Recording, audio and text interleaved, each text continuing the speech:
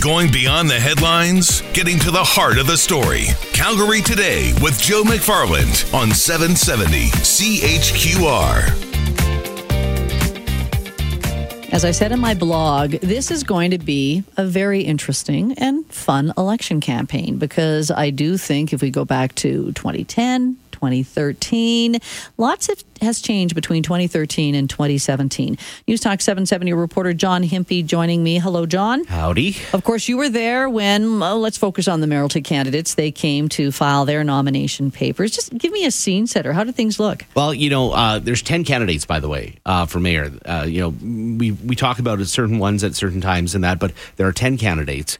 Some of the notable things that happened today, Mayor Nenshi, incumbent Mayor Nenshi, showed up at City Hall on a 4-car brand spanking new C-train from the Northeast, and he's fairly proud about that expansion that's gone on with the 4 cars up to the Northeast. He was relatively proud of that when we had that big announcement a little while back. So showed up with a whole bunch of supporters in tow and walked through the lobby of City Hall, filed his paperwork, and went off to talk to reporters. By contrast, Andre Chabot showed up kind of just at the desk it was him and I believe his wife was there with him, and just it was very kind of calm and quiet. Mm-hmm. Bill Smith had a couple extra people with him, but not the same kind of crowd that Nenshi did. So, you see these different personalities kind of manifest in that way. And so that just watching them come in was kind of interesting. That's watching. What about listening to them? What do you think we're going to be hearing over and over again from those three? Well, I think if we know anything about modern politics, here's the thing.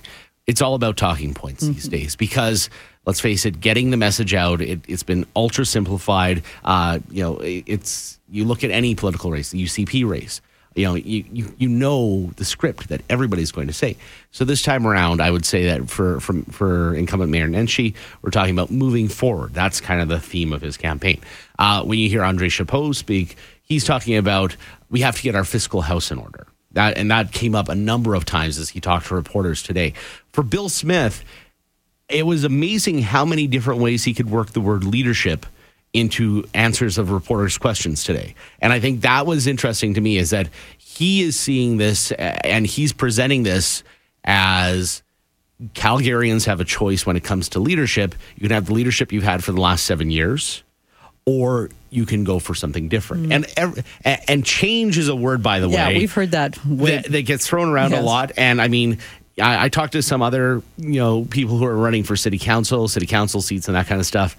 And a lot of people throw the word change out there, but it doesn't really have like a grounding as to what it means sometimes. Exactly. What do you mean by change, and what's going to be different about you from another candidate? And I know we're going to be going over lots of issues over the next month, but anything strike or stick out for you? Well, I mean, obviously the arena, I think, has emerged as a thing. I think it's the thing that everybody acknowledges is going to be a big issue during this campaign.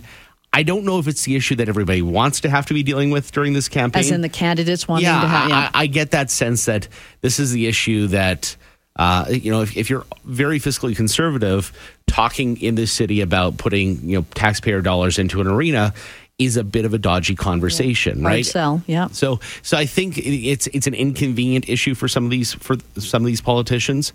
It's clear that taxation, though, is coming up as a thing across the board. What are we doing when it comes to property taxes? How much are we taking in as a city? Where is that money actually going? So I think you're going to get a lot of people on your doorstep. Let me back up. If you're lucky enough to have people come on your doorstep, I think you're going to get a lot of people talking about where they would maybe readjust the budget. How deep into the line items they're going to get is another question. That's exactly right. John, thanks so much. No problems. News Talk 770 reporter John Himpe. It's 5:17.